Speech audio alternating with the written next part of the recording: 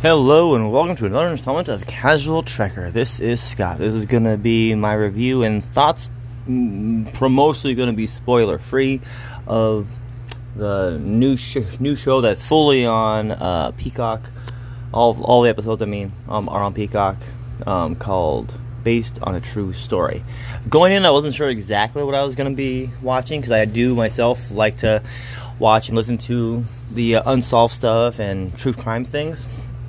And so I thought it was going to be like, I didn't really know much about the show, so I thought it was going to be more of like a serious tone thing, or there's going to be something along like a reality, just grounded thing. Don't get me wrong, the show's good, but it's like one of those things where it's like it's never going to happen sort of deal, and you just roll your eyes and you laugh at it and you just have it on just to have a good time watching these characters do crazy things that never happen in the real world. That's kind of what this premise and how this show operates, because it's about a woman and her husband who are down on their luck. They're getting to be in debt with things. He loses his job. She's having a hard time at her realty thing. And so they happen upon a dude that turns out to be a serial killer, and they start doing a podcast. Now, most of the series is not based around the podcast. It's based around trying to do the podcast, or fallout from the podcast, or people's reactions to the podcast. There's not a lot of podcast in it, outside of a few excerpts, like a start out, like a paragraph of what he was doing or how young he was, that kind of thing. Mostly it has to do with reaction to the podcast, more so than the actual podcast itself. I found it enjoyable. There was definitely a lot of parts where I'm like, okay, yeah, that's just not going to happen. If you had an actual serial killer doing a podcast, the FBI and CIA and local law enforcement will be figuring out exactly where this person was at and who was involved, where that money is going, who is spending it, that kind of thing. So the part of the realism is definitely not there, but it's for entertainment. You know that going in, how the characters are talking to each other, how they're reacting to one another, and there's also a lot of fantasy stuff going on. Like a character will like you won't know it's a fantasy until like they wake up or they snap out of it.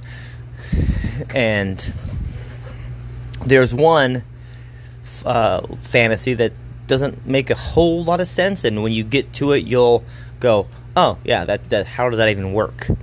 But I don't know if it's going to get a season 2. I'm not sure if it needs a season 2. There was some good points to it. There was a lot of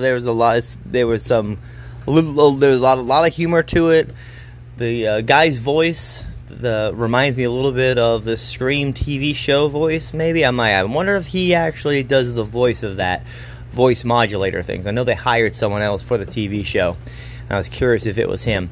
But the way they figure out that he's a serial killer is kind of like, that is so not like a smoking gun, because there's a certain the way that they find it out is that something that he does is something similar to what the killer does, that's killed 6 women up to that point, and they all of a sudden just go, "Oh, that's the guy."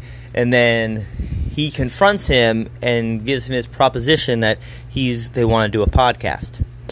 And at first he's kind of like just ignoring it, and then later on he says, let's do this. But that's not before he realizes that it wasn't just the husband coming up with the idea, it was also the wife who was basically coming up with all this stuff, and he was just regurgitating what she was doing. And from there it plays kind of, I don't know, it kind of reminds me of like a sitcom. It's not by any means bad, but it's not a show that you would go, "Dude, did you see this show? Did you see this episode?" It's not going to be that, because There's a lot of screwball comedy, over-the-top acting type stuff in here. But I watched all 8, and it's only half hour long. So I was able to binge through it basically in one sitting. And I think one season is good. I think if they were to go second season, I think some of the draw would be gone. Because it just starts getting into the unrealistic nature. Because the things that the serial killer starts doing is counterproductive to the team-up that they originally agreed to when they started the podcast. Stuff's getting more serious. Stuff's happening. And it directly affects the married couple. And it just is something that just would not happen in reality if even parts of it were done. So the believability of it is very small. It's like non-existent. It's like watching a superhero movie with the believability of what they're doing. But that doesn't mean it's not entertaining and fun. But it's more of those roll your eyes and laugh out loud type thing. It's like one of those screwball comedies. I don't know. It's like opposite of a smart comedy. It just feels like it was written and done just for fun, just for you to sit down, be able to watch it, not think too hard, just enjoy what you're seeing. I can never remember the girl, but she's executive producer, just like what she was on The Flight Attendant, which the first season is by far superior than what this show is. So if you haven't seen The Flight Attendant season 1 with Kaylee Cuoco, the girl from Bing Bang that played Penny, that's definitely a watch. That's a good show. It's based on a book also called The Flight Attendant. But she does a good job of acting in this. Her husband, he's passable. He's fine. Their friends and the family, it's like they just, I don't know, they lean too far into the never gonna happen. And so when you're watching it happen, you're like, well, why isn't this happening? Why isn't this happening? Why isn't this happening? I mean, seriously, it blew up on Twitter and all the other different things, and different people are talking about it.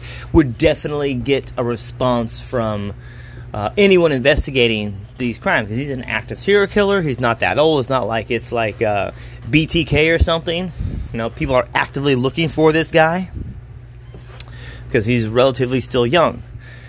So the fact that they were doing a podcast would never happen because the FBI or whoever would investigate all this stuff would be right on their trail, and any money that they earned from said podcast would be